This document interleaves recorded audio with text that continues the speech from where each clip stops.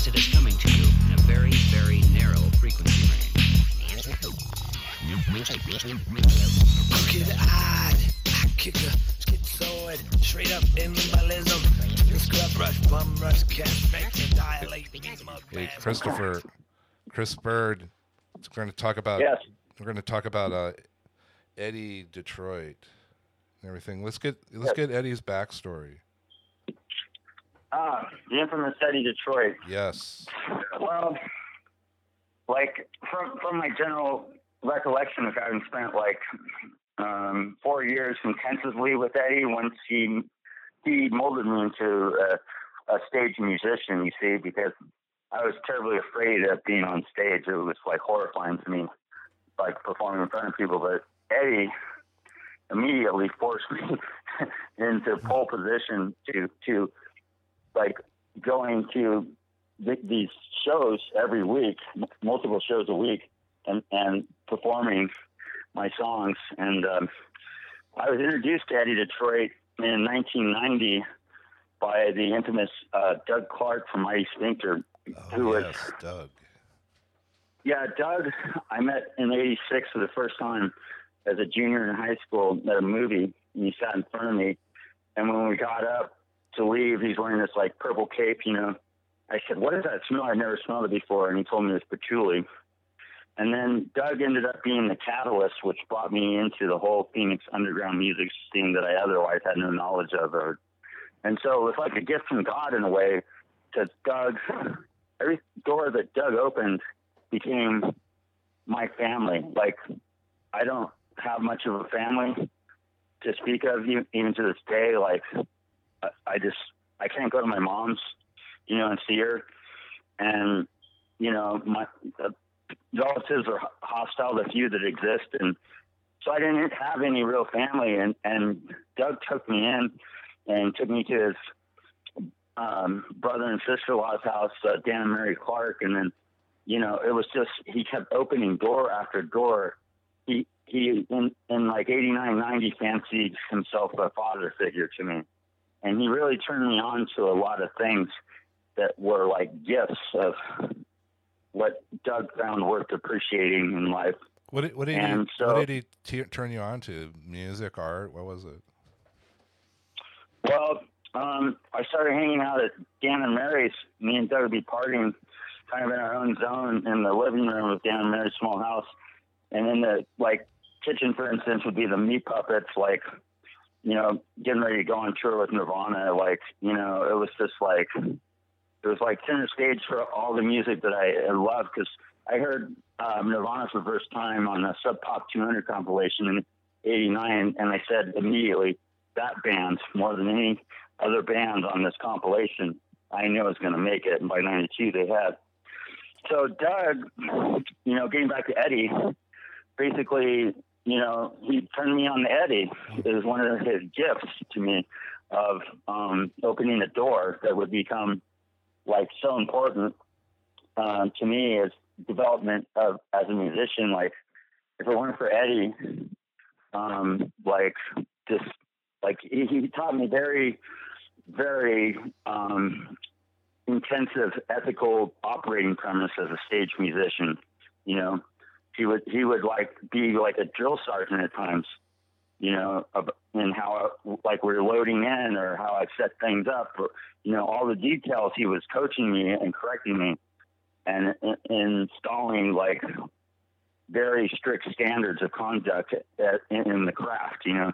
And Eddie lived by those standards. He told me like the story of Eddie from him, as I recollect it, you know, the first thing with Eddie in music was like, he had a record store in Detroit. He came from a Lebanese family, you know, and so did the Sun City Girls. That's why there's synergy between Eddie and the Sun City Girls. I think more than anything is a tie in culture, ethnic origin. And so, yeah, like Alan Bishop now lives from the Sun City Girls, lives in Cairo and has his record label previously conducted in Seattle to move to Cairo.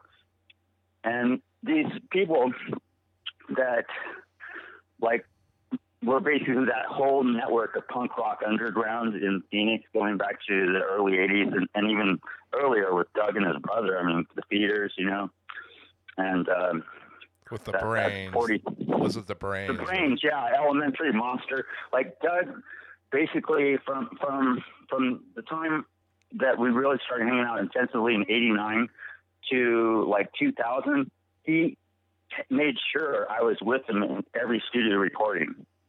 Like he really wanted to share with me this experience that was just like became, you know, who I am. And like, we've been losing people like Doug, and like, man, it hits me really hard because there were times in my life with these people that, you know, these were my family. These were the people that I could really connect with and that even gave a shit about me, you know, and took me in. So Family. like, yeah. That's what we're talking about. Like, you have no idea how important, like, I finally broke down. I didn't think I felt anything about Eddie. And then I was telling somebody about the recording that he had told me we were going to do, and you know, how he's going to produce and all the things he was going to do and the vision of it. And it suddenly fucking bitch slapped me upside the head. And I started crying. I had to put the phone down. I couldn't communicate any longer. And then I couldn't stop crying forever. You know, I was in the bathroom, just like sitting on the toilet crying. And it wouldn't stop, you know. I started taking a shower. It still wouldn't stop. And so I really, it was nice to feel, because I didn't think after, like, another person from the folk punk circuit, Andy Warpeg, had died like a week or two before. And I went through some experiential shit with that, because we had just talked about doing some shows here down in Bisbee, and Eddie would have been a part of those shows. You know, we kind of did shows together in my early years with Andy. And then like days later, he's dead, you know, and I was like, what the fuck? Yeah, things change so quickly. Yeah, so after Eddie basically sold the record store and then went to London, England, and became a street musician for, I used to know this better accounting, but I'm going to say 69, 70, 71, and 73, or 4, were the 4 years that he, you know, had visa to be in downtown London performing as a street musician. And then, like, when he came back to the United States, he invariably landed in Los Angeles. And this would have been in the 70s, actually, to the early 80s. Okay. And he had Eddie Detroit and the Liquid Gang playing the Starwood and the Whiskey. And he'd have a contortionist on stage with him, you know, a screenwriter by the name of John Duffy, who offered to train me personally as a screenwriter. He sent me, I still have the outline of the curriculum, and basically I just applied to, you know, the guy from who's Twin Peaks and Lost Highway, Eraserhead, David Lynch. I applied to David Lynch's Master of Science program, or arts actually, at Maharishi Institute, combining transcendental meditation. Right, the one in Iowa. Right. Yeah, and they called me and told me I got in. Oh, really? And then they called me and told me I didn't, and they were like totally crushed me. Like I didn't know what the fuck to do for 3 years after that. I was just like in a daze. Chris, So there's this website called the Blacklist.org, and they have people, screenwriters, go on there, and you could pitch your stuff there and everything, and then there's people actually get work out of there, real work.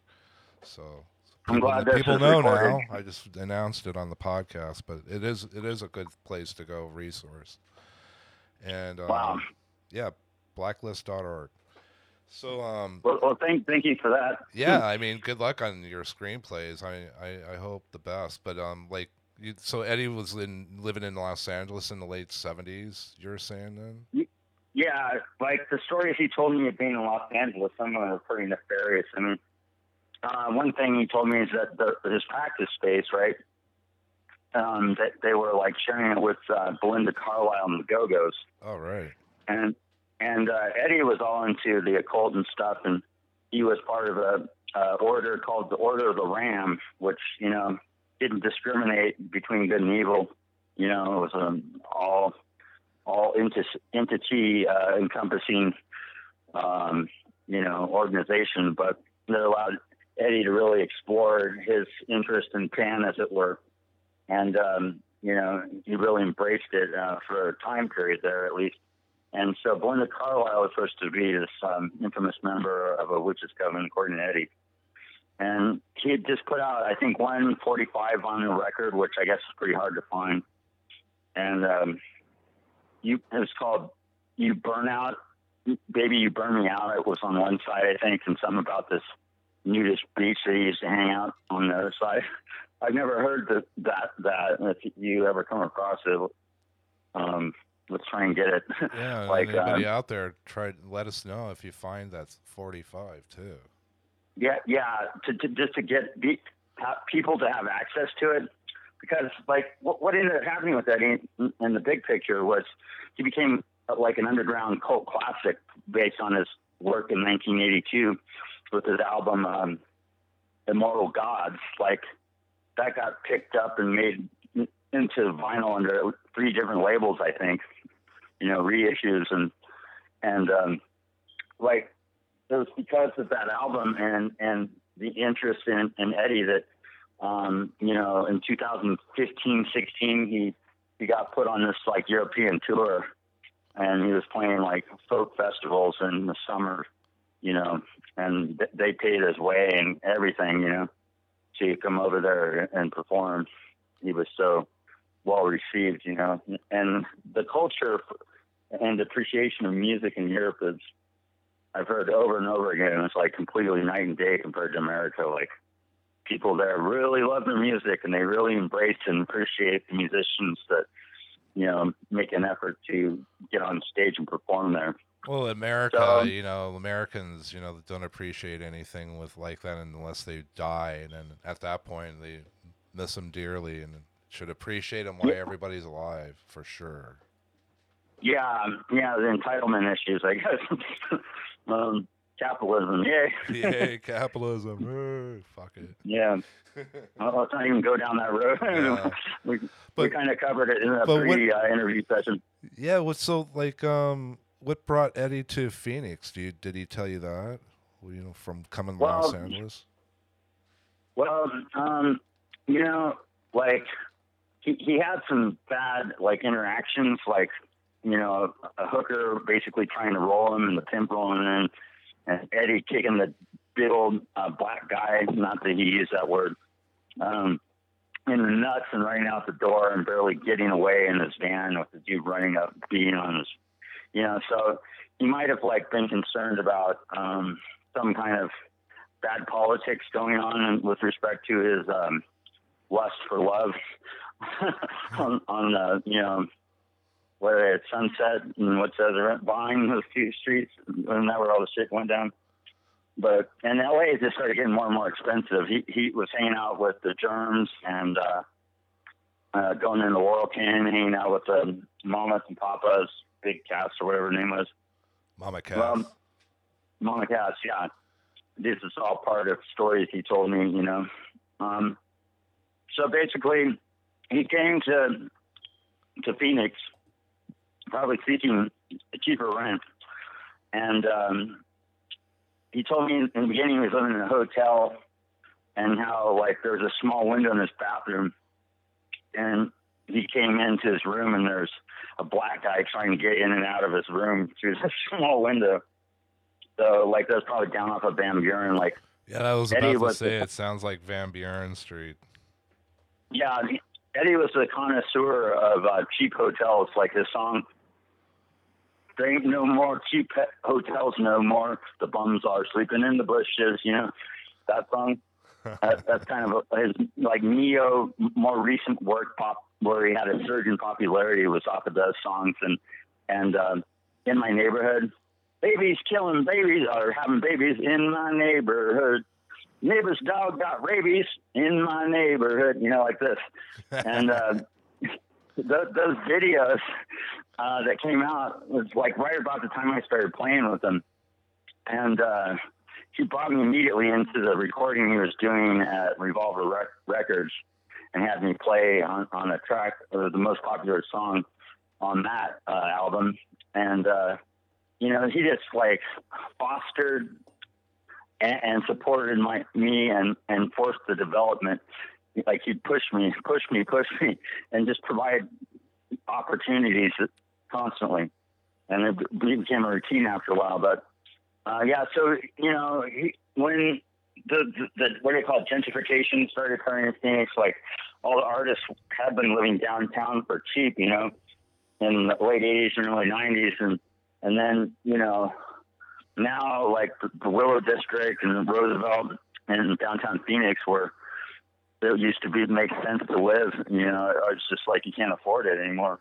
And only yuppies are occupying the apartments that we once thrived in, you know, as underground artists, musicians in Phoenix. It's there that I really started hanging out with Doug Clark in the late 80s at the Beau Chateau off of 7th and Roosevelt. In fact, that's where I first met you at the Beau Chateau. I was living, you came over to my house. And I met you and Marty. And so, and I'd always been, I remember it well. I always wanted to do like what you did, like before I met you. And then meeting you, it was like ingrained in my brain, the template. And then like about 4 years later, I ended up like doing my version of Bohemia After Dark for a spell in the Phoenix Access Network. Sunday, 11:05 a.m.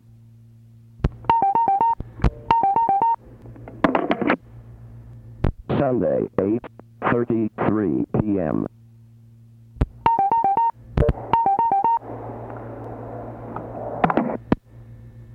Is that in the heavens somewhere at one time everything was all calm and collected. Everything was great, brotherly love and all that good stuff. And then all of a sudden God decided to invent something called pride and ego. And of course you know who got a hold of that.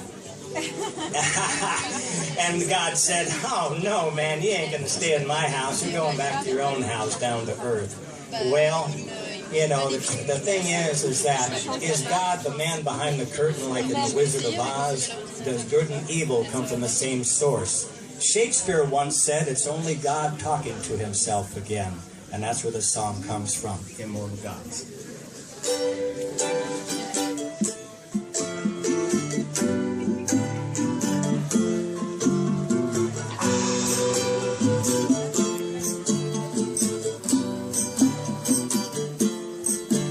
Did you ever think of yourself as a god, just like Medusa, turning men into stone, Joan of Arc, angel in the park?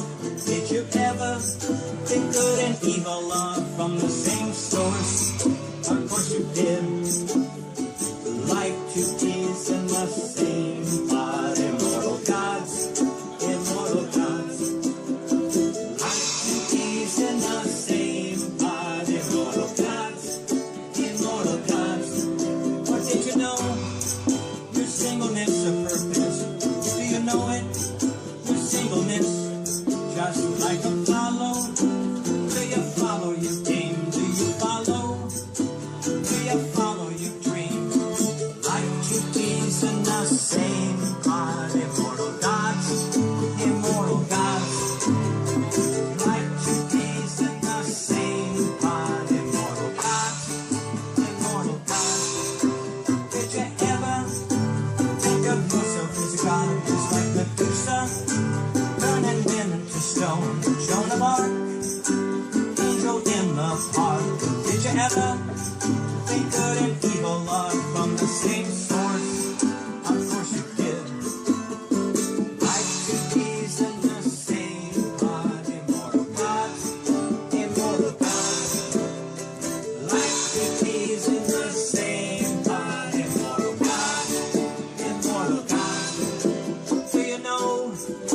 singleness a purpose? Do you know it? Your singleness, just like Apollo. Did you follow your game? Did you follow? Did you follow your dream? I did. Like two peas in the same pod, immortal gods, immortal gods. Like two peas in the same pod, immortal gods, immortal gods.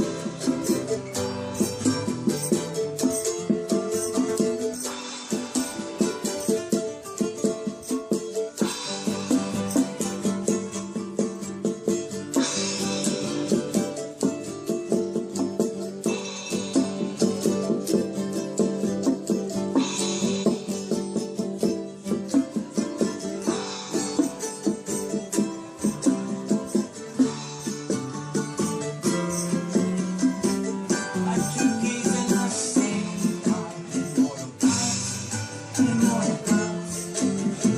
Like two peas in the same pod, immortal gods, immortal gods. Thank you very much.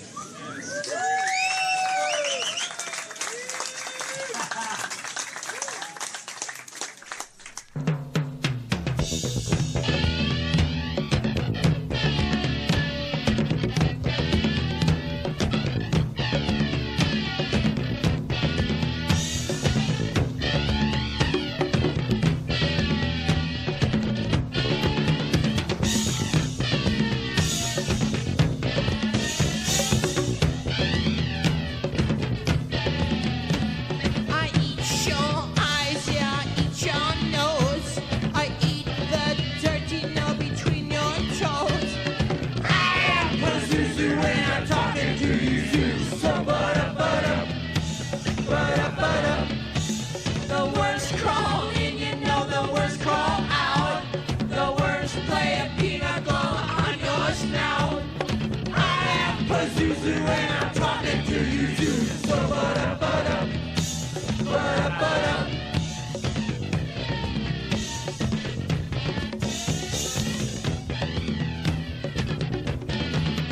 Did you ever see a hearse go by and ever think you were the next to die? They wrap you up into a big white shade. They send you down about a 6-day day. You know you're okay for at least 2 more weeks. And then your casket of strings are laced. You know the worms crawl in, you know the worms crawl out. The worms play peanut cola on your snout. I am Pazuzu when I'm talking to you too. So butter. I am Pazuzu when I'm talking to you too. So butter.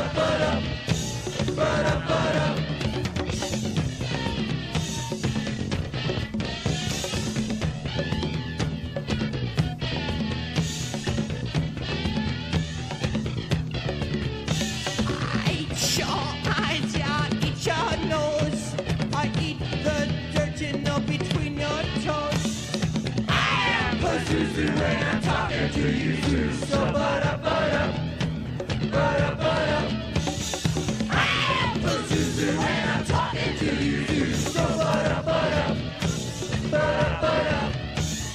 I am Pazuzu when I'm talking to you too. So butter. I don't want no voodoo curse to come around me and make things worse. Infinity Tattoo, 2138 East Burnside, Portland. You can bring in your original artwork or pick from one of our designs. We also offer body piercing and ear and nose piercing. Infinity Tattoo, 2138 East Burnside.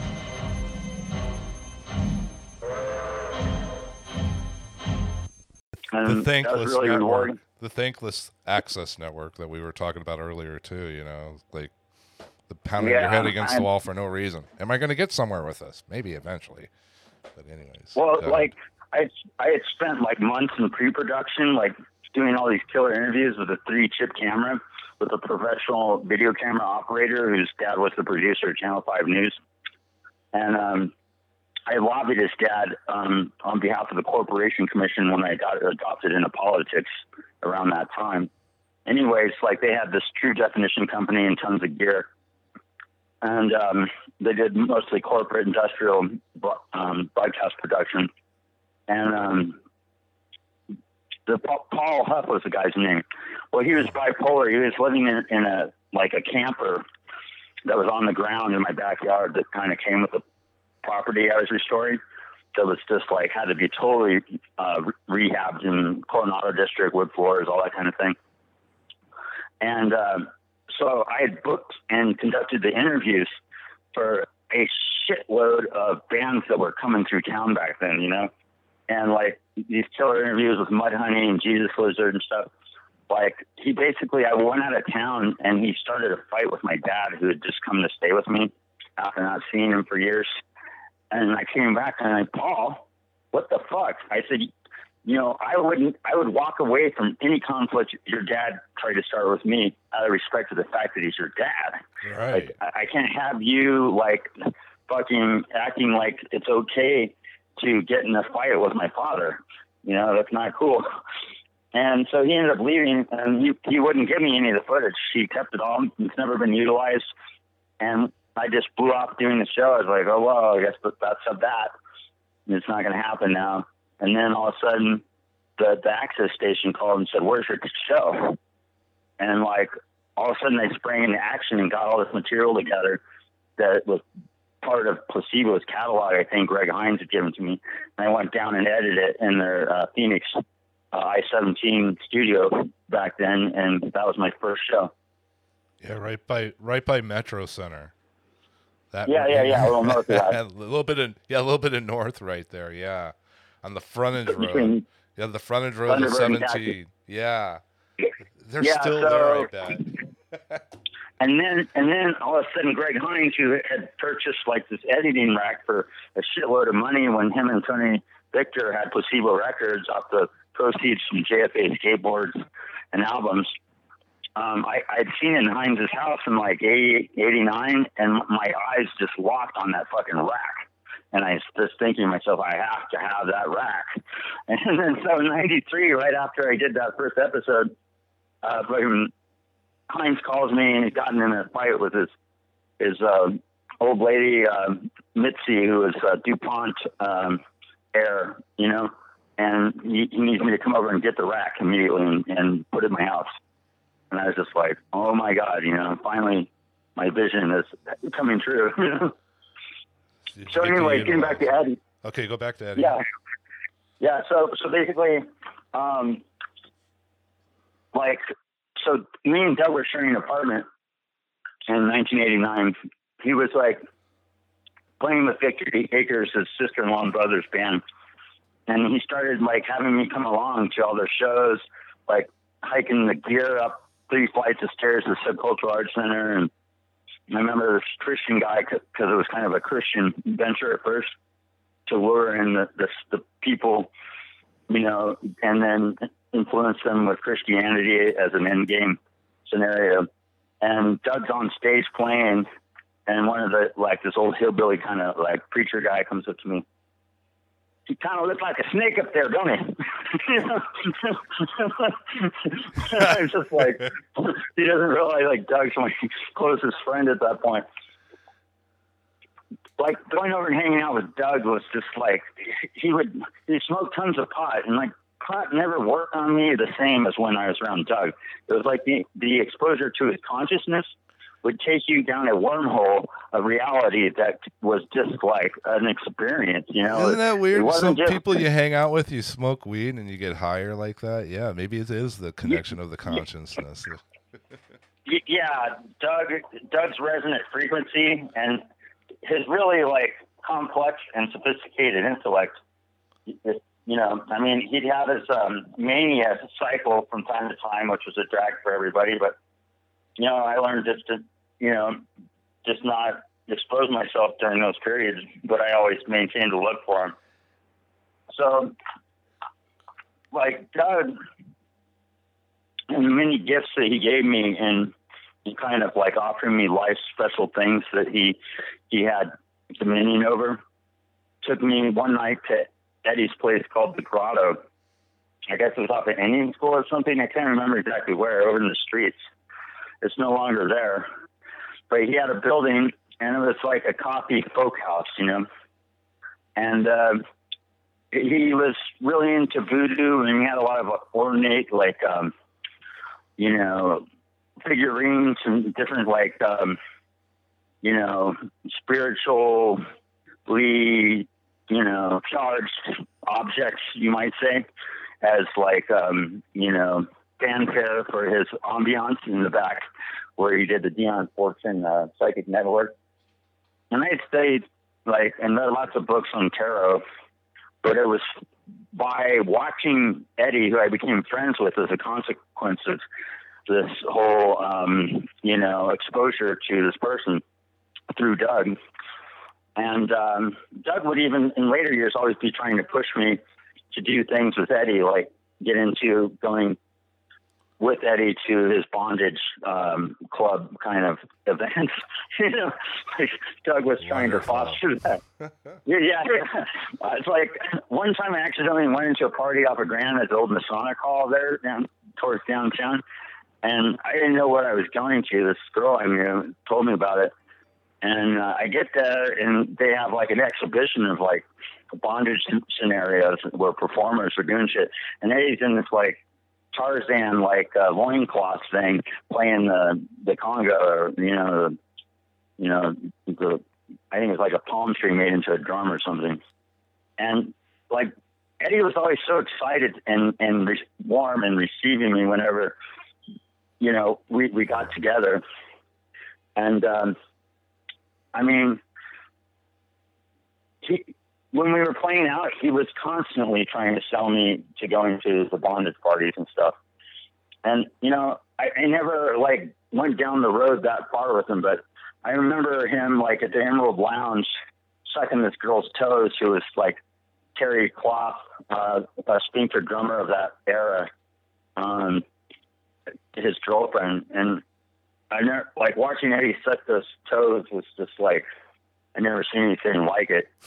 Like, he started turning into this other being that he described to me in bits and pieces, like that he likened to, lycanthrope, werewolf. he had an inner werewolf, that would come out and was influenced by the moon and would, he had fetishes, that were part of the werewolf persona. And so it was in this, like, observing him, like, go to town on this girl's foot in Emerald Lounge, which was probably the first time I'd ever witnessed the just surface scratch manifestation of Eddie's inner demon or werewolf or whatever the hell it was. Paraliminal lycanthropizer, perhaps. Did he call it the werewolf? Is that what is? Oh yeah. Like, you imagine werewolf, Jack the Ripper, that kind of, like, he loved like old B movies, like Trip with the Teacher. I remember, like, he was meeting the star of Trip with the Teacher over in LA, and they did some activities together. We went on stage. He was so into it, and Trip with the Teacher is like, the parts that he loved so much were these, like, biker rape scenes. He says the sound of clothing ripping, was like heaven, And one time I was telling him, this Christian neighbor was like, giving me some problems, and he's like, well, we need to take her out to the cemetery and pull out the lycanthrope. I'm like, that's pretty heavy, Eddie. I never thought of that. So, like, wow, it's kind some of deep extreme. thought there, man. Yeah, it was like he very occasionally, but he trusted me enough to share that kind of stuff with me. Like, as dark as it got with Eddie, he shared it with me. But by the time we had started, like, doing stuff together musically, like, he was totally divorced from that previous existence, you might say, and trying to distance himself. from like one of the songs that I think Eddie's best song is the 1982 off the Immortal Gods album. It's called I Am Pazuzu. It's like, have you ever seen a hearse go by and wonder if you're the next to die? They put you in a big white sheet, put you in the ground about 6 feet deep, and then you're good for about 2 more weeks, and then the worms crawl in, and then the worms crawl out. The worms lay a peanut butter on your snout. I am Pazuzu, and I'm talking to you like this, And, like, I thought I just love that song, but he would never play it because to him, he was basically invoking in ritualistic form Pazuzu. And I think as you get older, like, you want to, like, the thought of perhaps having some liability clause connecting you to your previous spiritual allies and evil becomes something you're trying to indemnify yourself from by not embracing it whatsoever, or letting yourself get carried away the way you once were. I don't know. That's my sense of why he just wouldn't play it, and was like, he feared it. He wouldn't play it because he did not want to possibly be invoking, Pazuzu, which Pazuzu is the demon and exorcist, right? But if you look at like what Pazuzu's,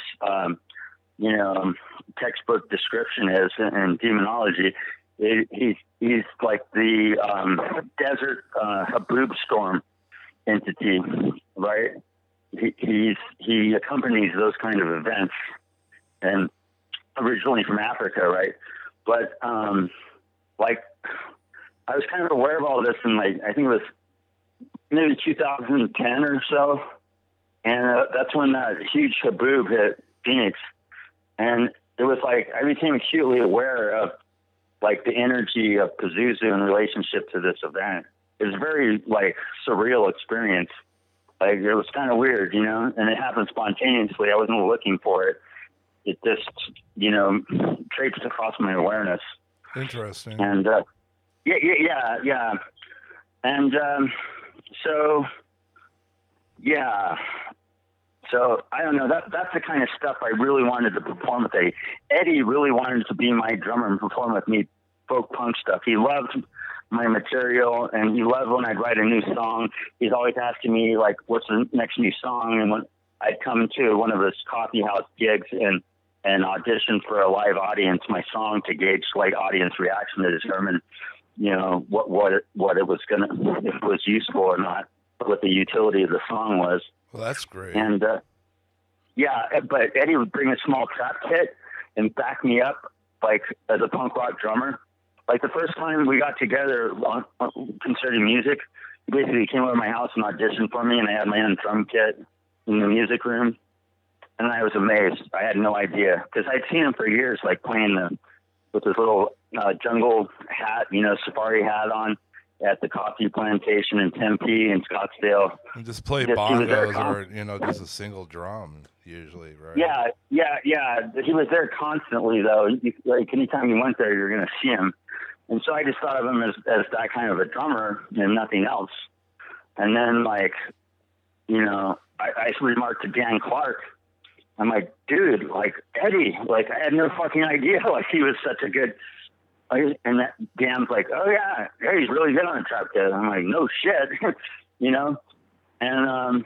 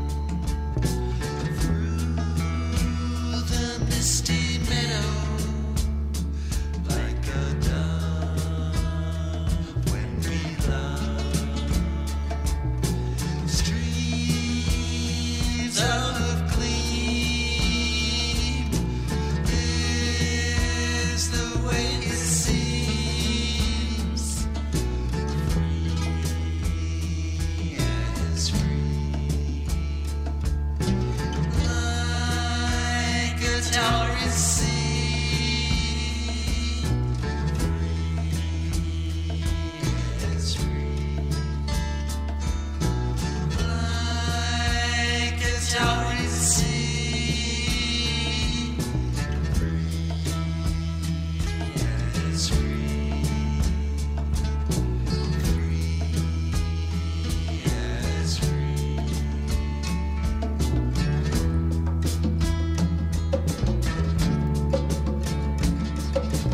Where were you? Was blue.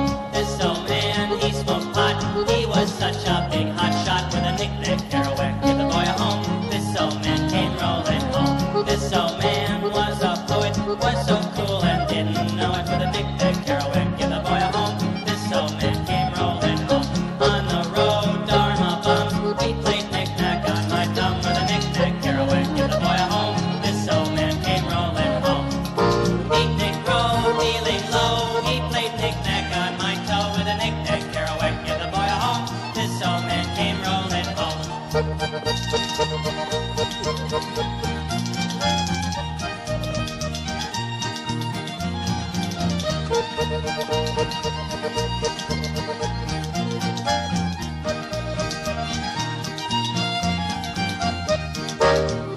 road, Dharma bumps. He played knick-knack on my thumb with a knick-knack Kerouac. Give the boy a home. This old man came rolling home. Knick-knack roll, feeling low. He played knick-knack on my toe with a knick-knack Kerouac. Give the boy a home. This old man came rolling home.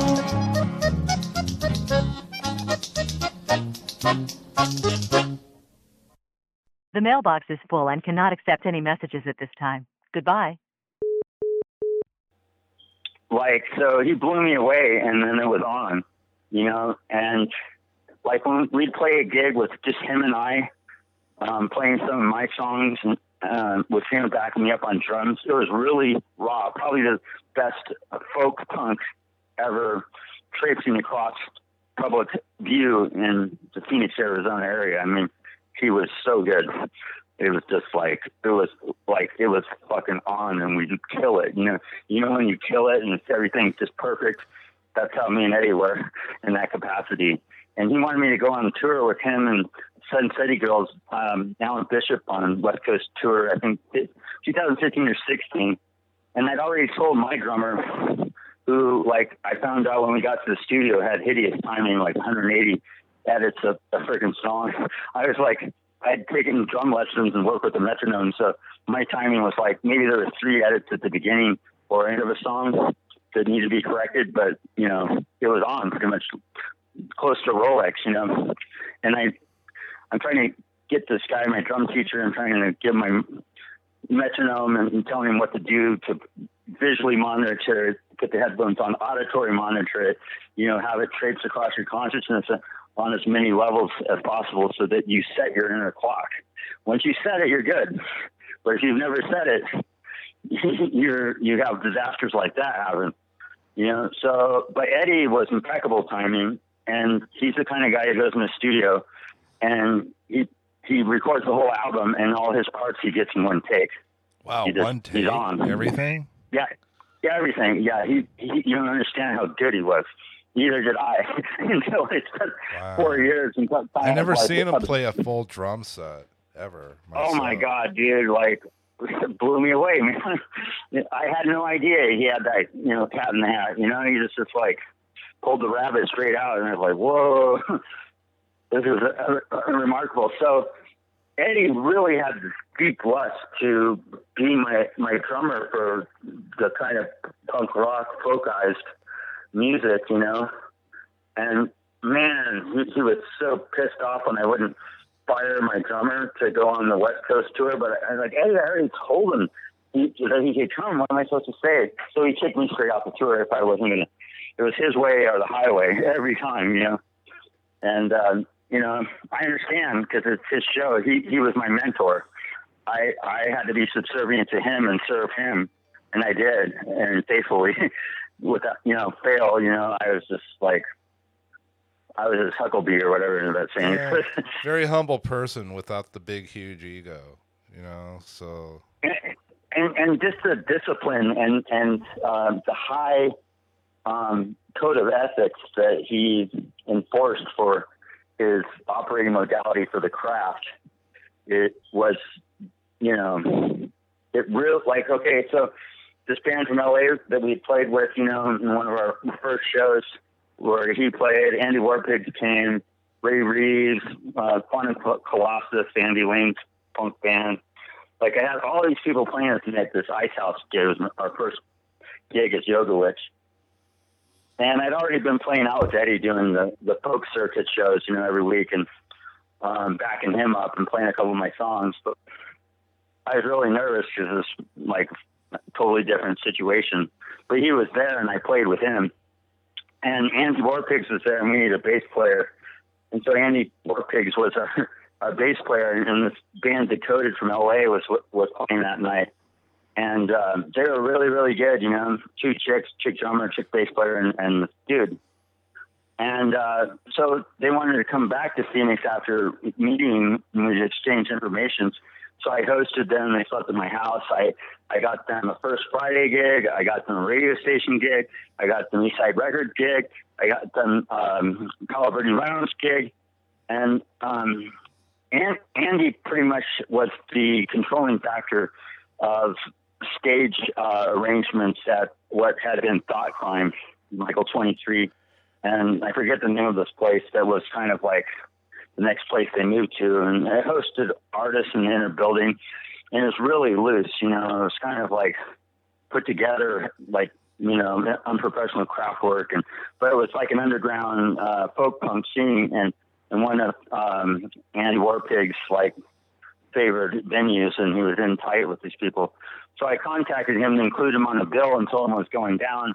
And I needed to get this band on the stage. And Eddie was also put on the bill. But he pulled my band from performing that night. And it was kind of like a power play. And it was kind of like getting stuck in the rear with no reach around, you know? and then he was supposed to, that same night, we had the First Friday gig we were supposed to do that I got kicked out of, Big Dandy. And then he was supposed to come out with the same band and people to perform at Palo Verde Lounge. And he never fucking showed up. And I was like, I basically laid it on him, like Eddie's work ethic in music. And it's basically, if you have a gig, you're there, you're on time, you have your shit set up to go on stage in a certain way, you protect your gear.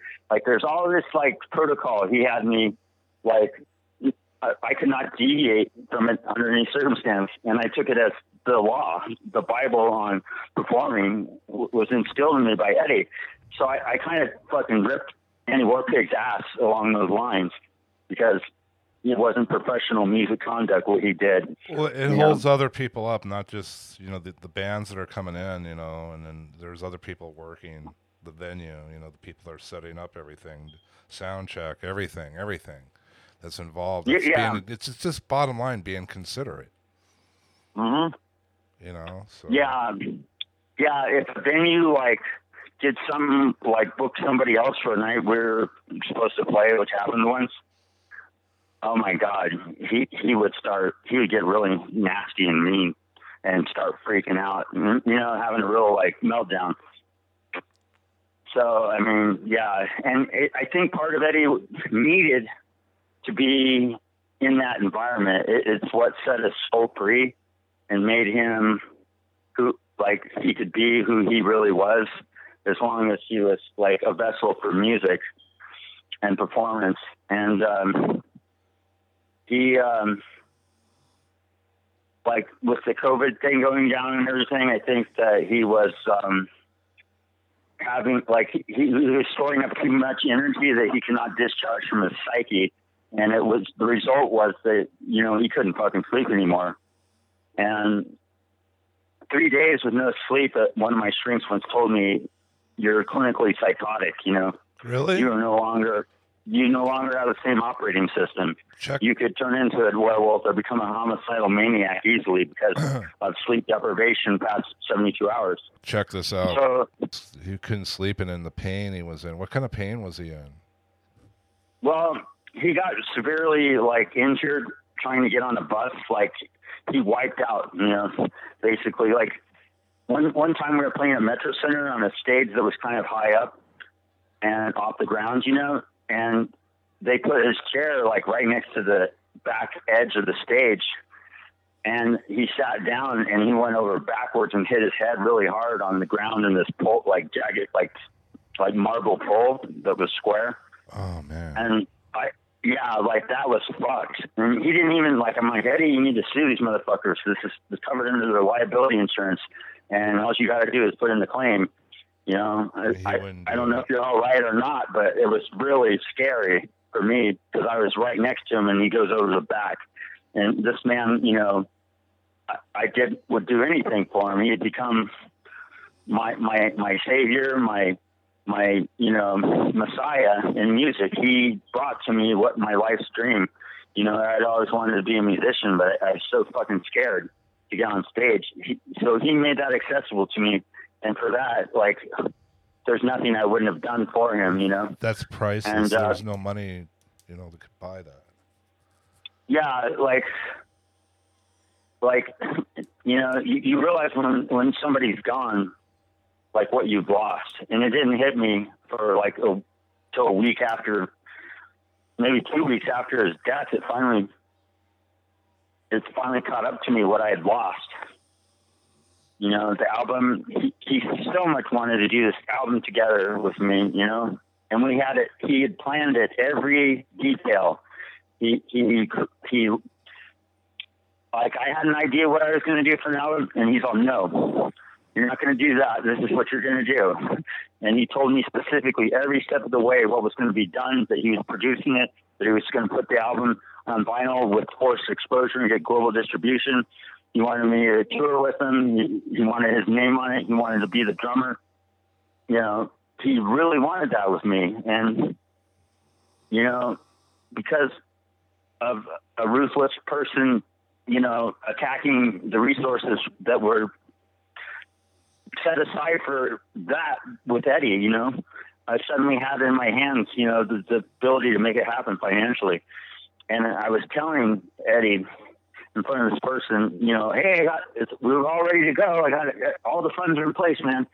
And it was on. And then I was basically robbed under fraud. And, man, realizing what was taken from both me and Eddie in that loss, like, just caused me to I couldn't stop crying a day or two ago, like, for a really long time, and I didn't realize I had any feelings about losing Eddie, but I don't know if anybody else in this town loved Eddie as much as I do. I really love the man, and I can't say enough and express enough gratitude about Eddie Detroit. He was such a kind man to me. I remember Dan and Mary and Doug Clark came by and took me and Eddie. This was like in the early years, closer to the 1990 realm. It was at the time that Schindler's List came out, and we were at the Cynic Capri, which is like the grand theater of the Phoenix metropolitan area for its time period. That's where Star Wars showed when they came out. Yeah, I went to see Star Wars like a dozen times there. Yeah, beautiful. Yeah, the line would be around the building. You'd never seen any line like it to get into a movie like Star Wars. But we went and saw Schindler's List, and we took acid. I don't know who all in the group took it. Yeah. And so I'm watching Schindler's List with Eddie right next to me, and then it's Doug after that next to Dan, and then Mary on the end. We're on the line in the theater. And, like, at a certain point in the movie, there's just tears streaming down my face, And, like, Eddie looks at me, and I look at Eddie, and he's like, heavy duty, man. But it was this empathy for the pain in my soul that I was experiencing, right, that led to that was like him being next to me, that showed me some kindness. That's Eddie, man. He showed me nothing but kindness. Every step of the way, he was so kind to me. I used to come over there with the singers of Wise Monkey Orchestra. This girl, Allie, with huge tits popping out of her outfit, and then another chick, singer, this Pollywog, they were hanging out in my place. And I go to bring Eddie some weed, and he's doing his psychic network calls in his back room, living at this trailer park off of 16th Street in Union School. And his eyes are just popping out of his head. But, I mean, like, the appreciation of my presence was never underestimated. He was always just happy to have me around. And the fact that he wanted more than anybody I've ever met to be a part of my musical experience is just fucking unprecedented. Like, I mean, when he relayed to me the darkest moments of his life, you might say, and maybe a fetish towards like dark things. That wasn't ever my experience with him and I. The experience of him and I was always nurturing, compassion, appreciation. And man, when I heard that he had, what happened, man, I just couldn't even, like, I was not even available to go down that wormhole and think about it. Like, cause I just processed Andy dying, you know, and we had talked about doing gigs. So that was like a fresh, trauma, but it wasn't near the level of suffering. I thought that was the significant suffering. No, it wasn't shit compared to Eddie. The suffering I had to process with Eddie's passing, and especially the way it happened, was huge, very, very big. Like, unlike, like, I didn't grieve my grandfather dying the way I grieved Eddie dying. Yeah, don't feel bad about that, because I have a friend, Jeff Joseph, that died, and then my mom died, and I grieved for him more, but he died with a murder, you know, all suddenly. Yeah, my father was murdered in '94, actually. And my book that I'm doing right now, it's going to be called The Funeral Birds. It's the actual investigation journal. I was living in a $3.5 million beach house in La Jolla, and I had to come back to Phoenix and investigate the murder for a month. So that's what I'm transcribing. I just got through reading the murder trial, which was god awful, and turned me into Kurt Muir, fucking homicidal maniac reading it. It was so fucked. Wow. It was just beyond belief fucked. So all that's going to go into the new book, and I think it'll be much more cohesive experience for the reader, and it's going to be intense. I gotta check it out, But- for sure. Yeah, that if anything is probably going to be worth checking out in terms of what I've published so far, and it's definitely going to set a new precedent and methodology for what I do. Yeah. But yeah, so yeah, like losing my dad, like I just collapsed to the floor in front of the ocean, you know, when I heard the news from Phoenix, and yeah, that was fucked. So I know what you're saying about losing somebody because they're murdered. Yeah, I've learned a lot in the last year myself, like doing the other podcast, Giant Rod Podcast. Learned a lot from doing that through the pandemic, and, you know, losing people, and then like trying to, you know, like I've been atheist basically my whole life, and Yeah. and then I'm kind of like trying to get spirituality a little bit in my life a little bit, and Yeah. so like I've been like, you know, Eastern influences of religion to a degree, like I'm like Ram Dass, for instance. Yeah. You know, like Here and Now. Was he Alpert or Metzer? Ram Dass, I can't remember. There's Larry, Alpert, Richard Alpert, and Yeah, something. he was Richard Albert. Yeah, and then so he okay, became- just and wanted then to confirm that for and then people he who took don't know. LSD. Yeah, he took LSD and then went to meet the guru, you know, his Baba, and then gave him 900 micrograms of LSD, and he ate it and didn't even phase him. He called it guru medicine. Oh, you got more of that guru medicine for me? And so Yeah, that's back interesting. in the Beatles were doing the same thing Right. with Donovan. They went over there with Donovan. Maharishi, you know, Yeah, Maharishi Institute, David Lynch, Transcendental Meditation. So which is interesting, because like we're talking about, like, I want to, you know, like I wouldn't talk about something like this on this type of podcast, but since, you know, the pains we both go through of losing people, like, and you're talking about his soul, you know, like, and Ram Dass talks about, you know, the soul dies and it only knows love. So like I just look at everything that's helped me with people dying, you know, close friends, and saved me a lot of therapy too. I've been going to therapy for myself because of people dying, everything. So Yeah, it's a you know, good thing. something weird happened. You know, I published an album in 2016. I already know that this kind of thing's going to happen. Like, my motto is, it doesn't mean much now, it's built for the future. And that's kind of was the example where it proved to be true. Suddenly in 2019, and I think it must have something to do with the pandemic, like, I started getting, like, BMI royalties for getting plays across all major platforms in the United States of, like, 80,000 plays, you know, like to me, I never like had that kind of interest in my music, and I could not figure out why that these two particular songs were garnering all this freaking attention consistently, and still are.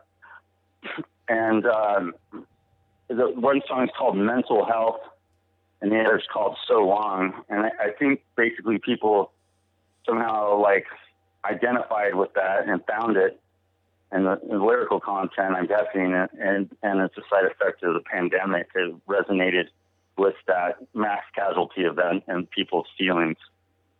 So, yeah, it's been an interesting thing, you know, like it's hard to, you know, like your plans that you made, you know, they've been diminished, you know, by death. Yeah, life is what happens to you while you're busy making other plans. Right. And you have all these plans of what you're going to do and how you're going to do it, and then suddenly you're dead, and it never happens. You were just planning it the whole time. You were in this world in your head of what reality was going to be. I mean, you have the power to make it become what your visualizations are, but this world can drag you down so far away from like having the self-discipline and like enduring fortitude and valor to accomplish such things, that it's a rare individual that actually can produce creative work of any sort and have it be well received in their own lifetime. I mean, you've experienced it with your show, you know, so you know what that's like, but you're one of the lucky ones. And those lucky people are extremely intelligent. You know, that's the capacity of organized thought that they can construct to, and planning to ensure that what they intend to do gets done. Yeah. Whereas other people may dream of such ideas, but they never even get close to it. You know, they become part of the machine, and that becomes their life, the pursuit of money to have objects that are meaningless. Because I think the only thing we take with us, if we do take anything at all, is love. Yeah, and that's part of our soul, you know, and that's why it's so important for the here and now, because here and now, right now, is the most important thing. And it's hard to plan the future. I struggle with this with myself all the time and everything. I want to plan the future. I do. And you're going to get that. You're going to get your album done. You know, it's unfortunate these things happen. You know, like the obstacles that come my way with Bohemia After Dark itself. You know what I mean? And, I mean, living in a city is just can fuck you up real quick sometimes. If you're in a bad environment and things are going down around you, which amount to like catastrophic obstacles to you doing what you intending to do, then your life just becomes like this fucking cesspool of counter, you know, your true will is being diminished. And so your fulfillment as a human being is being diminished. And therefore your self-worth and outlook become diminished. And so, like, for me, I had to, like, run away from the city. I came down here to Bisbee. I don't know anybody in this town. I have a space to myself that nobody can interfere with. And so my PTSD de-escalates. And I suddenly just, like the other night, started getting, like, the wherewithal to begin writing again. I hadn't published since 2016, but it's all coming back, and I have the place and time. Yeah, and you got to stay where it's at, you know what I mean, until you get through what you got to get through.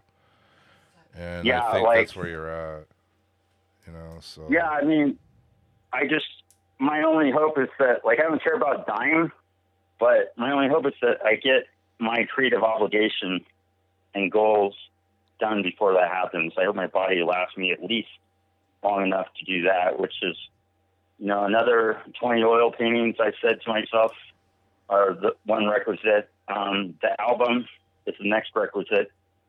And honoring Eddie will be much of, doing that album is going to be much of honoring Eddie. And then the next thing is just I have about at least 20 more books to transcribe before I can begin to write to the capacity that I can write at now, having been through like scores of education. Most of what I've written was prior to ever going to advanced academia. So my ability to write isn't demonstrated on what I've published. It's just like transcribing everything that's already been written because it's something I have to do. And it would be really nice to even get all that done, 20 volumes done in addition to the 8 or 9 I've already done, and then maybe a couple with my true writing capacity as the predominant thing, because it's light years ahead of what I've done so far. And somebody who had a series, an animated series on Nickelodeon, an experience in art and such, commented to me that he saw what I've done so far as being fodder for an HBO miniseries. I don't think I'll live long enough to see that something even akin to that happen, but at least I'll leave behind the opportunity for such consideration. There are no limits to yourself, you know what I mean? You have ideas, and you have these things that transpired and that's already been put out.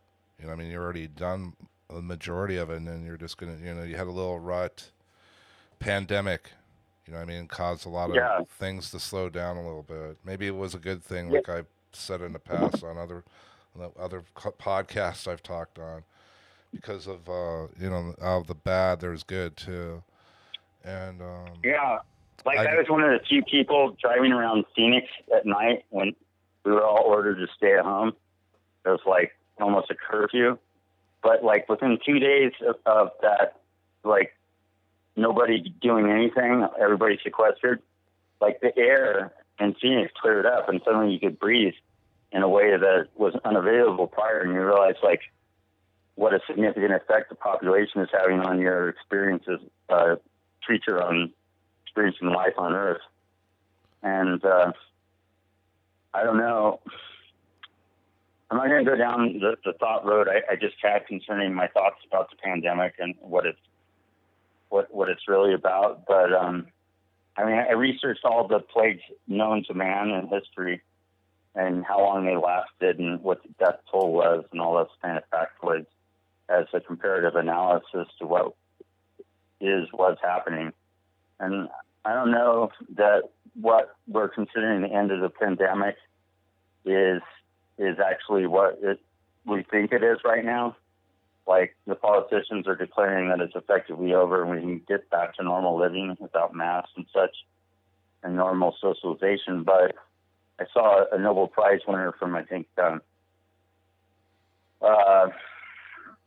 Dutch origin, I think he was, based on the sound of the language. He was saying that basically the mutated COVID variants that are manifesting now are significantly more virulent, and that the death rate amongst people who have altered their geometric topology of their own cells to resist the virus from being able to attack it, we're changing thousands and thousands of years of evolutionary, natural selection for more survivable characteristics are engendered. The characteristics of survival are engendered through natural selection in our DNA, and the ones that are more successful become the population, and the failed characteristics become extinct, right? So we're altering that in an effort to interfere with the virus's ability to bind to our cells and attack us. Well, that's huge because you're basically changing the resonant frequency of the human. So what we have are people who have received the vaccine are technically no longer human. They have been, changed at the very core to a different resonant structure than what the DNA had prescribed to it, based on millions of years of evolution. If you go back to Lucy for 3.6 million years as the first hominid after Pleistocene afarensis in Hadar, Ethiopia. It's a good point you bring And- up because, like, with our military that gives vaccines. When I joined the army in 78, they gave us everybody an inoculation. You're going to go across state lines. You're going to end up in a different country. We're going to have to inoculate you for this. And they don't tell you what it is because you're government property at that point. You sign your life away when you become in the military. You sign your death certificate. The first thing you do is sign your. I questioned everything. I got in trouble all the time because, like, why am I signing my death certificate? I'm not dead. Yeah. What are you giving me? You know, like, what is the, you know, like, there was like, when you get on the basic training, they have you, there's 3 guys on either side. You walk walk in the middle of that line, and they have the guns and the needles and boom, boom, boom, boom, boom. And it seems like they reload in different type of medicines, and then you go through again. And we went through it 3 times doing that, and then we got inoculated. Like, one time there was this long 8-inch needle, and they were poking me in the arm. And they're like, stop that. You know what I mean? Mm-hmm. And it's like, you don't even know what you're getting. So, like, we know in our government the experiment with people, especially with the military personnel, with LSD for one.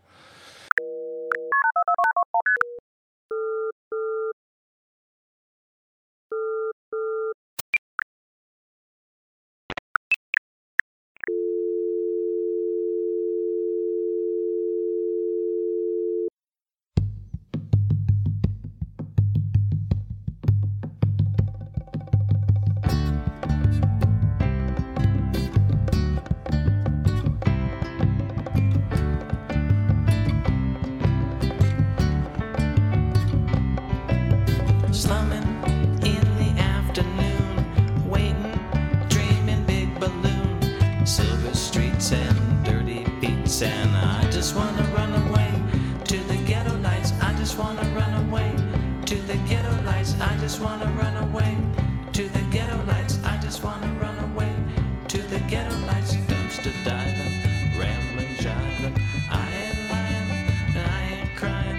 Just wanna run away to the ghetto lights. I just wanna run away to the ghetto lights. I just wanna run away to the ghetto lights. I just wanna run away to the ghetto lights. Every season within reason, summer, winter, spring, and fall, up against a ghetto wall. Every season within reason, summer, winter, spring, and fall, up against a ghetto wall. I just wanna run away to the ghetto lights. I just wanna run away to the ghetto lights. I just wanna run away to the ghetto lights. I just wanna run away to the ghetto lights. Just fishes, derelict dream, screaming wishes, fidgety scene, abandoned building, graffiti gawk, leopard feline, crackhead walk. I just wanna run away to the ghetto lights. I just wanna run away to the ghetto lights. I just wanna run away to the ghetto lights. I just wanna run away to the ghetto lights.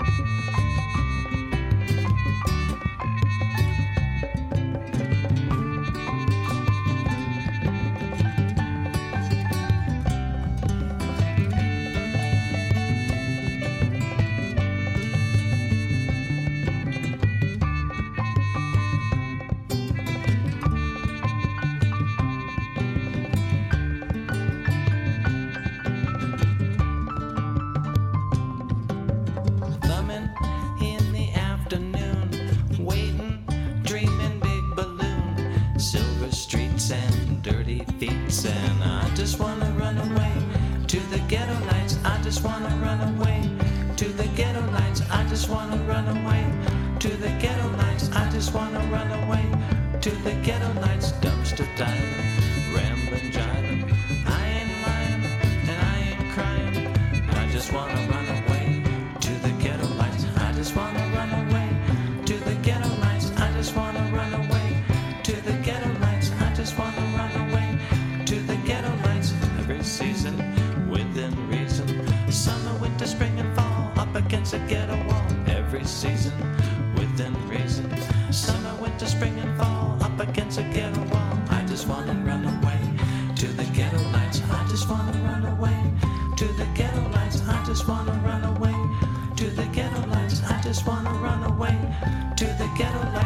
fishes, fishes, derelict dream, screaming wishes, fidgety scene, abandoned building, graffiti gog, leopard feline, crackhead walk.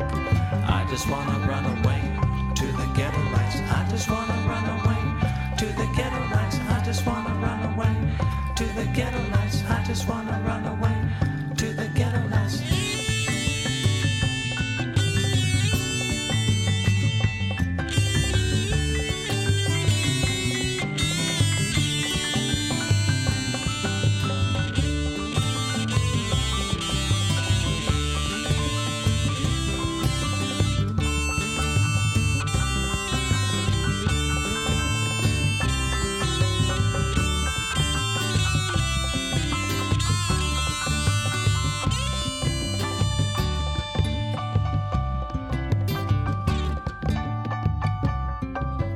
Fishes, fishes, derelict dream, screaming wishes, fidgety seem, abandoned building, graffiti gawk, leopard feline, crackhead walk. I just wanna run away to the ghetto lights. I just wanna run away to the ghetto lights. I just wanna run away to the ghetto lights. I just wanna run away to the ghetto lights.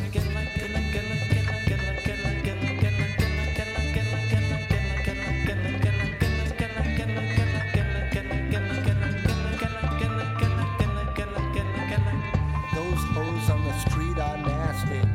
Leave a taste in my mouth that is raspy. Those hoes on the street are nasty. Leave a taste in my mouth that is raspy.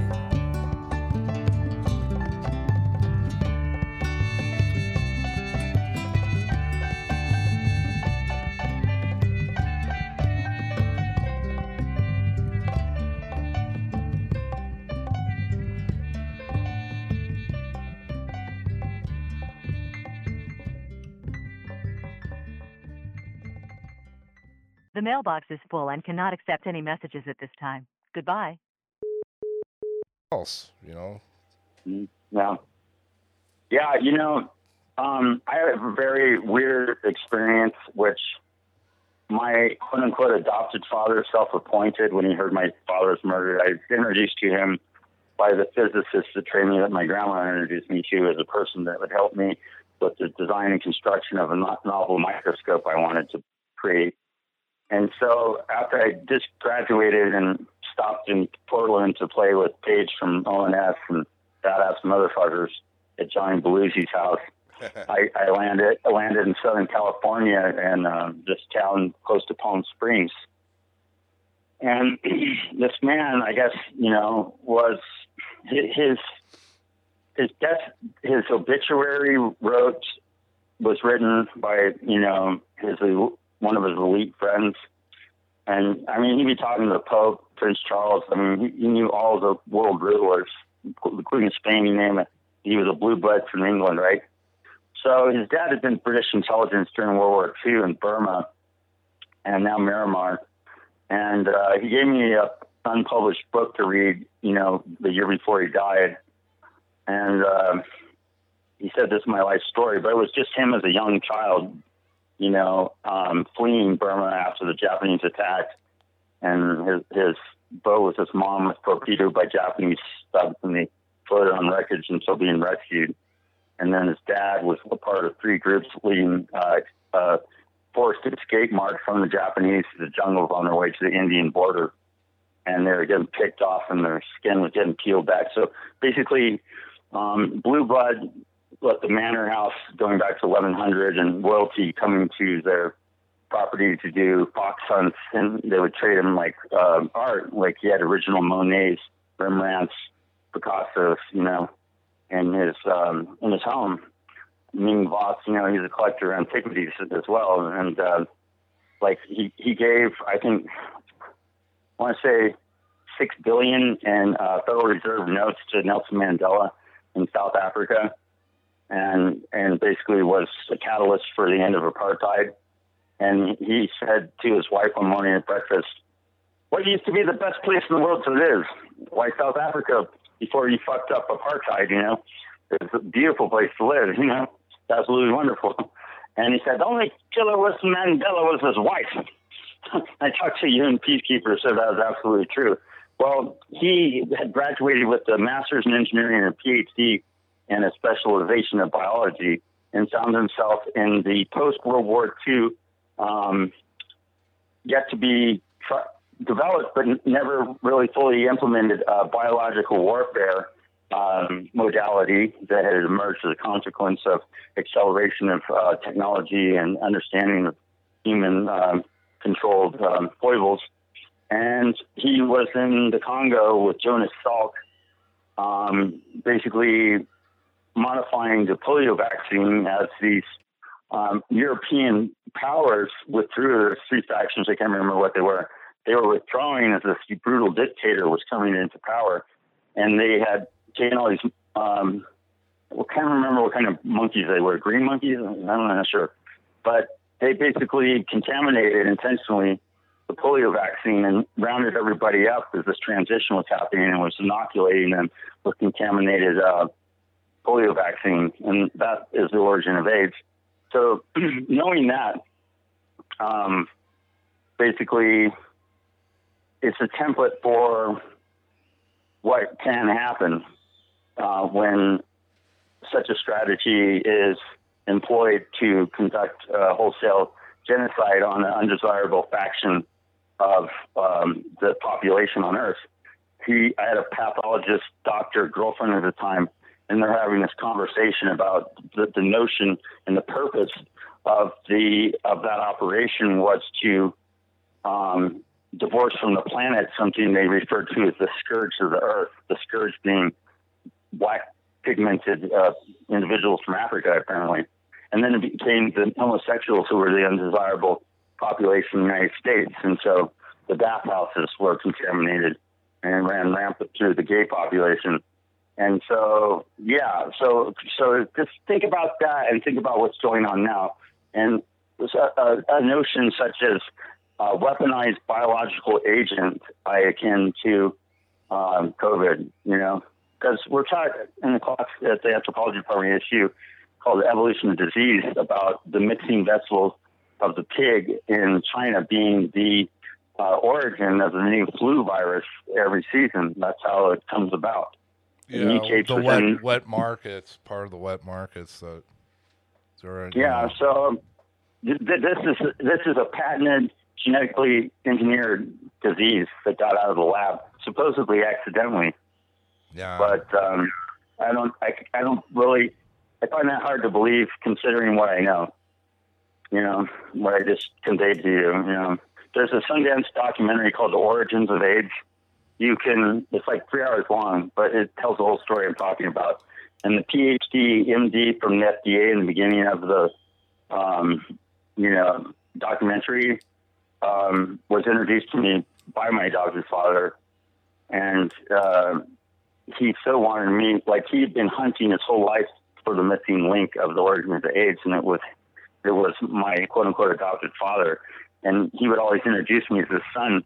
So because this actual prince of English descent that was his PhD MD lusted after bringing me into the fold of his laboratory in LA on top of a certain hospital. And I built devices in his lab to use harmonic resonance to kill various diseases, and he had microscope. He had so much equipment, it was ridiculous. But he had a vault, and in the vault were test tubes of every known disease. His wife was the head of molecular biology at USC, and so these are the kind of people, Michael. What did I say? The wrong name. Adopted father. Edit that out, would you?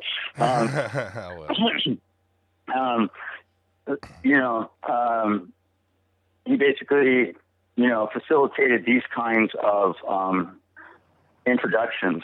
Like he would have me get on the phone with these world power brokers all around the world, and he'd introduce me as a son. He wanted me to take over his work, be his successor. But he had lied to me about something that happened overseas where someone tried to kill him in a very violent way that left him totally deformed and missing body parts.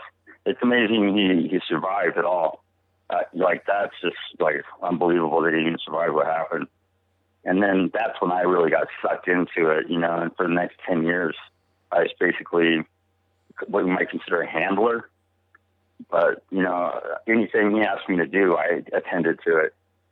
And you know, yeah, that's me too. I'm a very loyal person. Absolute loyalty. Impeccable. Don't lose that, man. So what? Yeah. Well, let's wrap this up, Chris. On Okay, Eddie. sure. What do you wanna, how you want to end Sorry it? for the. Well, here, let me just read the description that, like, I started on my own, and then as I was trying to hone it for accuracy, I ended up working with Eddie and what I forgot even existed. I just ran across it accidentally, like trolling through different pages associated with my musical visibility on the web. And so I extracted this little description, and I'll read it as a summation of what needs to be said about Eddie, though we digressed considerably into realms kind of off the beaten path, you might say. Okay. And hold on a second. The electronic device, of course, being a fucking asshole right now. Because he's in Bisbee. Yeah, it's like it's freaking up. It's not like getting down to where I needed to go. Oh, you're running on Bisbee time now, man. It's probably a fucking like, you know, U.S. communications outpost by the border. You know, I'm trying to think. We said too much. Hold on a second. Let's slow him down a little more. Yeah. We gotta slow this guy down. They're trying to get the information out. Yeah, you're not gonna give a goddamn accurate description engineered already for Eddie's footprint in the world while he lives, you fucking asshole. We're not gonna stop it. We're gonna get it out no matter what. Yeah, god damn it. Like, hold on a second. No worries. Well, I prayed for Eddie, like, if he had any bad, like, rap or if he was suffering on the other side because of the way he went out. You know, I prayed that light be given to him and a pathway away from any more suffering, like grace, and you know what I'm saying? Like, that was my deepest. What's going on with this son of a bitch? I haven't found different browser. You know, one second. Yeah, it's not working when you want it to. Oh Christ, man! Like, why? Like, I worried about this happening, and I was going to write everything down so I had it in hard copy, you know? Hold on a second. Oh, man, son of a bitch. I put the pause button on, so I figured it out. It's like, all right, hold on. Yeah, you can clip this, like, Okay, go ahead.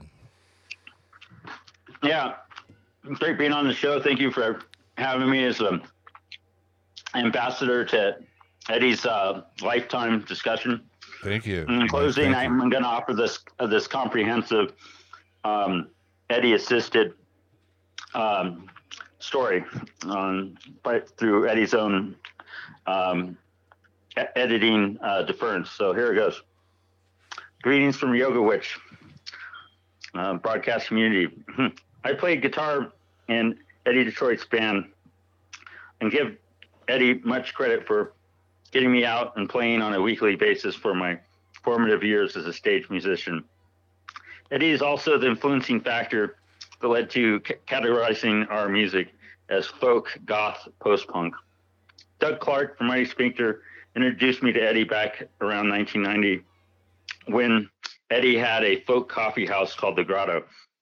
We would go see folk bands there and hang out with Eddie as he performed his day job of reading tarot cards over the Dion Fortune psychic line. This time I spent watching Eddie do this job combined with years of study eventually allowed me some basic ability to perform the same task for a spell while residing in Tacoma, Washington, circa 1994. Quickly, the determination was made that reading cards over the phone to strangers wasn't my cup of tea. I still value the study of tarot cards as espoused by such organizations as Builders of the Dam out of Los Angeles, which thus far has taught me that I actually know a lot less about tarot than I ever suspected. Eddie, at the time of writing this, is about 62 years old. He died at age 68. So this is like 6 years ago. So Eddie's about 62, I reckon, and has had a very persistent musical career spanning since his teen years. He spent 4 years as a London street musician during 1969, 71, 72, and 73. Upon returning to the States, he relocated himself in Hollywood and found himself playing next to the Go-Go's. Eddie says Belinda Carlisle is a witch and belonged to a popular coven in Los Angeles at the time. Eddie soon found himself hanging with Darby Crash and others of the Germs and El Duce of the Mentors, as well as Denny Doherty of the Mamas and Papas and Mama Cass. Eddie released his first 7-inch record during 1977, and finding a copy of this rare record recording isn't easy. He played at the original punk club in LA, The Mask, on November 1977. His first single was called You Burn Me Out. You can hear the song on a YouTube video of Eddie's performance at the Starwood on March 1978. The band back then was called Eddie Detroit and the Liquid Gang, complete with contortionist Johnny Duffy, who played the demon in Eddie's track I Am Pazuzu from his vinyl recording from 1982 titled Immortal Gods, which is now considered a cult classic and hosted such notable performers as Dan and Mary Clark from the Theaters and Victory Acres, as well as Alan Bishop and Charlie Goucher of the Sin City Girls. The record has been released on 3 different record labels since its first release and has sold over 5,000 copies. Eddie has resided in Phoenix since 1981 and has released a total of 6 vinyl records and 7 CDs. He actually released more vinyl record, Black Crow Gazebo, after this, which I don't think he planned on at the time of the writing of this, little caveat of his career. But moving on, so Philosopher's Journey was released in 1987, 1997. Jungle Captive was released in 2007. Lost in a Silent Movie, 2009. Ghetto Cafe, 2010. Ghetto Cafe had a lot of catchy songs that made Eddie an overnight sensation again. It was like a height of popularity that he rode from 2010 till, he was very popular in the music scene until COVID, and then the carpet got yanked out. Anyways, moving on. Street of Dreams, Vagabond came out in 2012. I played on that record. Also, 2012 saw the release of Eddie Detroit Meets the Sin City Girls on a 45 vinyl put out by Revolver Records. Additionally, there were 2 EPs released on Majora Records on vinyl. They were 1995 electronic version of Mephisto Cigars. That's a good song to play. And Pig Symphony with the Sun City Girls as a complete band. Eddie thinks in collage form ever since the late 60s. And his lyrics are derived from personal tragedies. And he likes to use humor to color tragedy and tragedy to color humor. Kind of like Shakespeare, Eddie says. In conclusion, that in the Vagabond CD sums up his life. And he has now said everything that he wanted to say and doesn't plan to release any more records henceforth. A remarkable musician and mentor, I've always appreciated the pleasant demeanor of Eddie Detroit. He has taught me a lot about the dedication required to maintain the professional aesthetics of a musician that takes his craft seriously. So even though it sounds from the tone of this that Eddie was pre-planning shutting down everything in some respect, like he'd had enough even then, but he did milk another album out of it. I think Black Crow's Gazebo was his last album. I'm not entirely sure about that, but yeah, he did another album at least after making these statements. And I think COVID just fucking took away his ability to discharge all the psychic energy he had, and became overwhelming and was keeping him up, and he couldn't sleep, and he just went mad. But hats off to Eddie Detroit and Roy Harper, folk legends. Yes, and then I appreciate this, Chris, and and then everything that your insight and your closeness with Eddie. And I met him a few times myself. Always really super nice to me. Always very pleasant. Never a mean-spirited towards me once. And I appreciate it. And I never had a chance to play any of his stuff on the show, but looks like I get to on the podcast here, which is cool, and everything. Yeah. And yeah, feel free to call me if you need some help, like making selections. I'll give you what I think are the best tunes to fill the space. Yeah, that'd be good, because I'm going to need help on that. There's so much. Yeah, just call me later when you get down to it, or tomorrow, whenever. Okay, I'll be editing it tomorrow. But Okay. I'm going to edit this part out. So, Chris, do you want to give any plugs out for yourself? Like your websites or social media things or anything like that you want people to know about? Like on eBay, you can buy my art. I sell paintings. People seem to be willing to pay somewhere between $350 and $500 for one of my oil paintings, but the ones that I consider less desirable, I go for less. So if you're interested in purchasing my artwork, you can contact me through my Yahoo email. It's called allweareiswater, one word, at yahoo.com.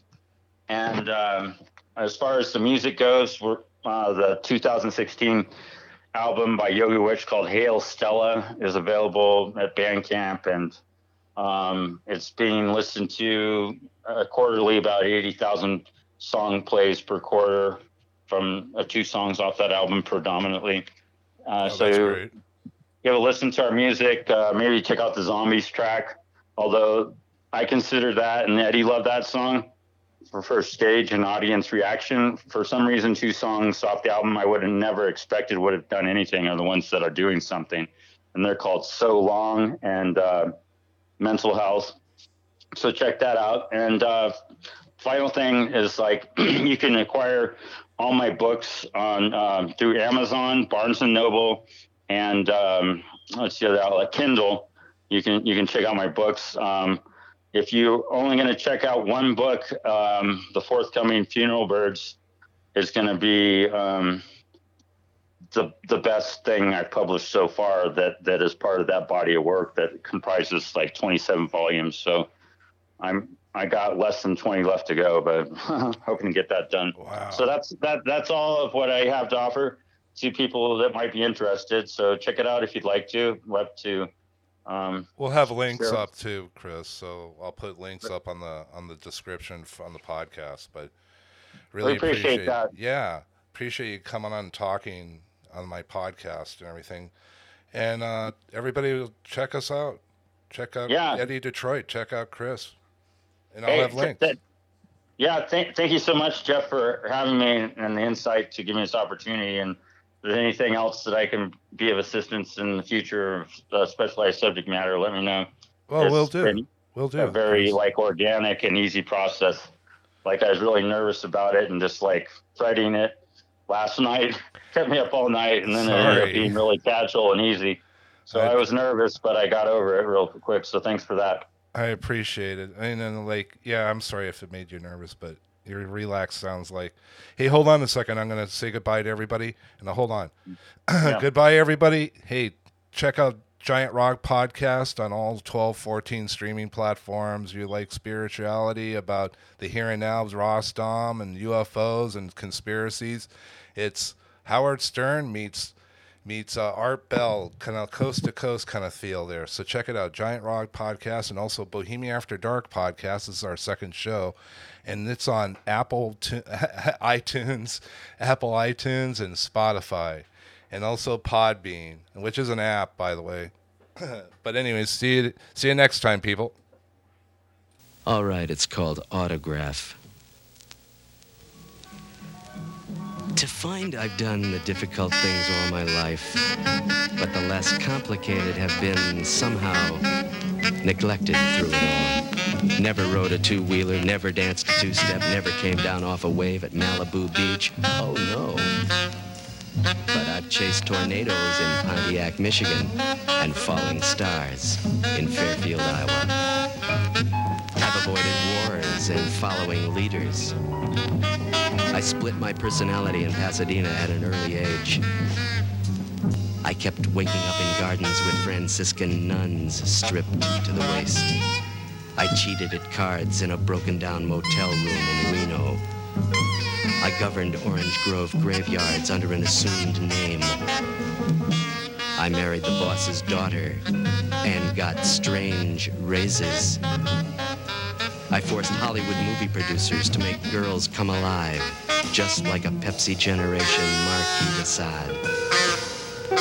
And oh yeah, once, just once, did I ever write my autograph.